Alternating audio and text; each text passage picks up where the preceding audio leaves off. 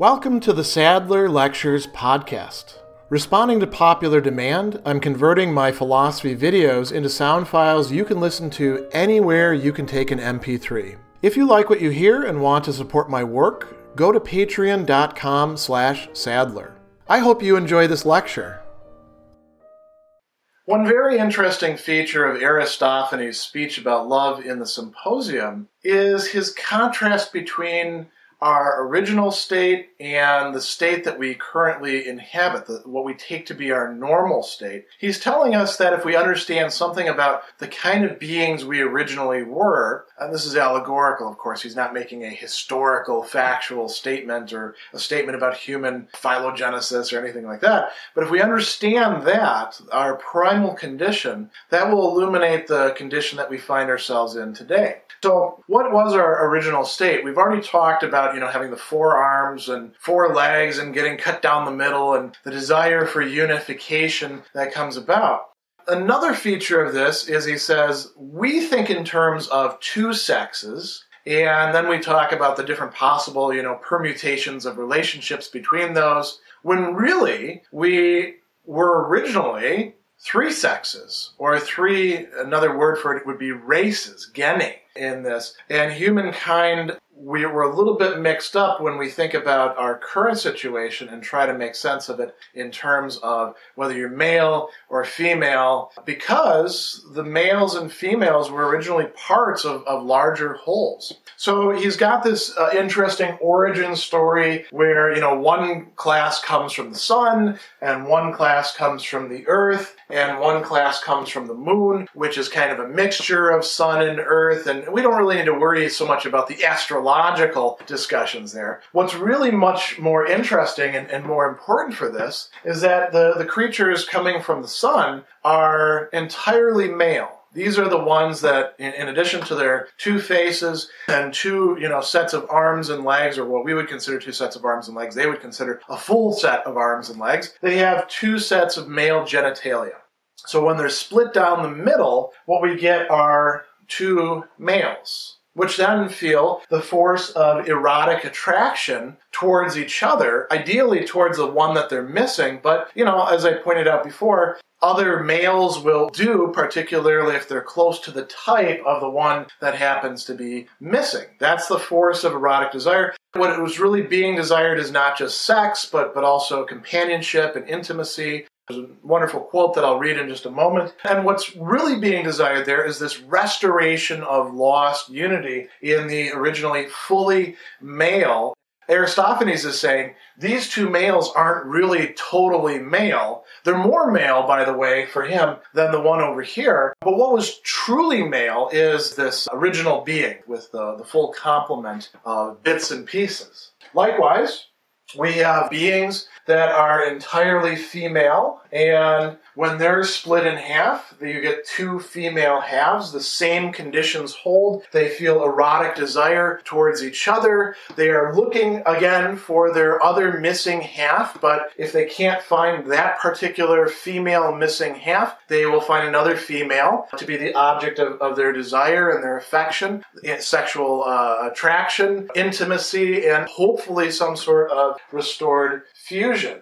Now, over here, we have the androgynous ones, and he uses that word, androgune. Andros means male or man, aner, andros, right?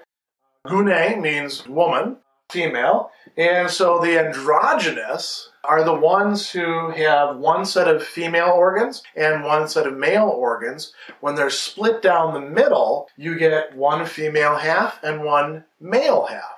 Again, they feel erotic desire towards each other. They want to have sex. They want to have intimacy. They want to have companionship. What they ultimately desire is this fusion. And the same sort of thing holds where, if the female half dies, the male can seek out another female half, or vice versa. It won't be quite the same as the original unity, but it'll at least be some sort of substitute for it. Here's what's particularly interesting about this. I pointed out that the male on this side, from the perspective of Aristophanes, is not as male as these males are over here.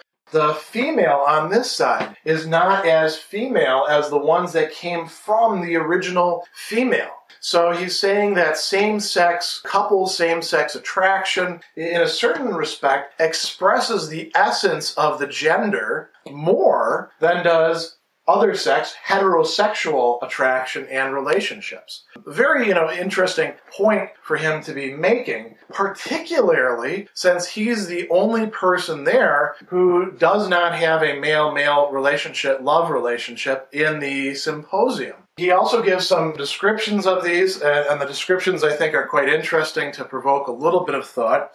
He says, going back to the androgynous one, the man who is a slice of the androgynous one will naturally be attracted by women.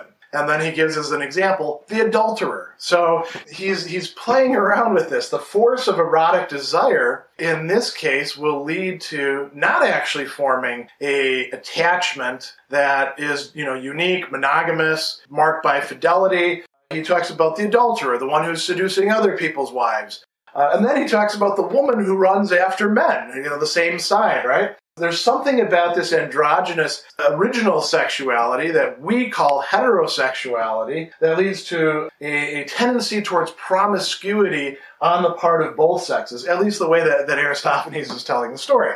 The possibility for more stable bonds seems to be in these two. So he talks about the woman who is a slice of the original female is attracted by women. In fact, she is a lesbian. Men who are slices of the male are followers of the male and show their masculinity throughout their boyhood by the way they make friends with men and the delight they take in lying beside them and being taken in their arms. And then he says, and these are the most hopeful of the nation's youth, for theirs is the most virile, the most manly constitution because they came from the original man. Now notice that you require this group over here in order to continue the human race, in order to keep adding people to it. But Aristophanes, the way that he's telling the story, happiness can arise for anybody in finding their missing mate, but he seems to be placing it more on this side, doesn't he, as we look through it. He's not going to talk quite so much about female-female relations. He is going to talk quite a bit more about male-male relations.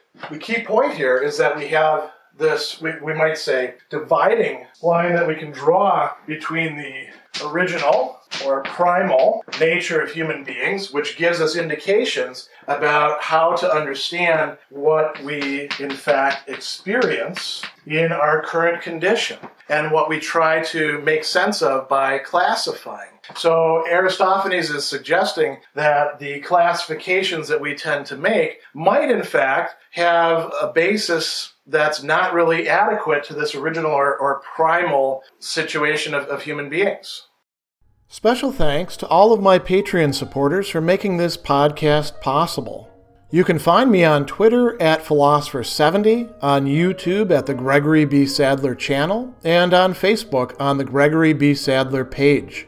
Once again, to support my work, go to patreon.com/Sadler. Above all, keep studying these great philosophical works.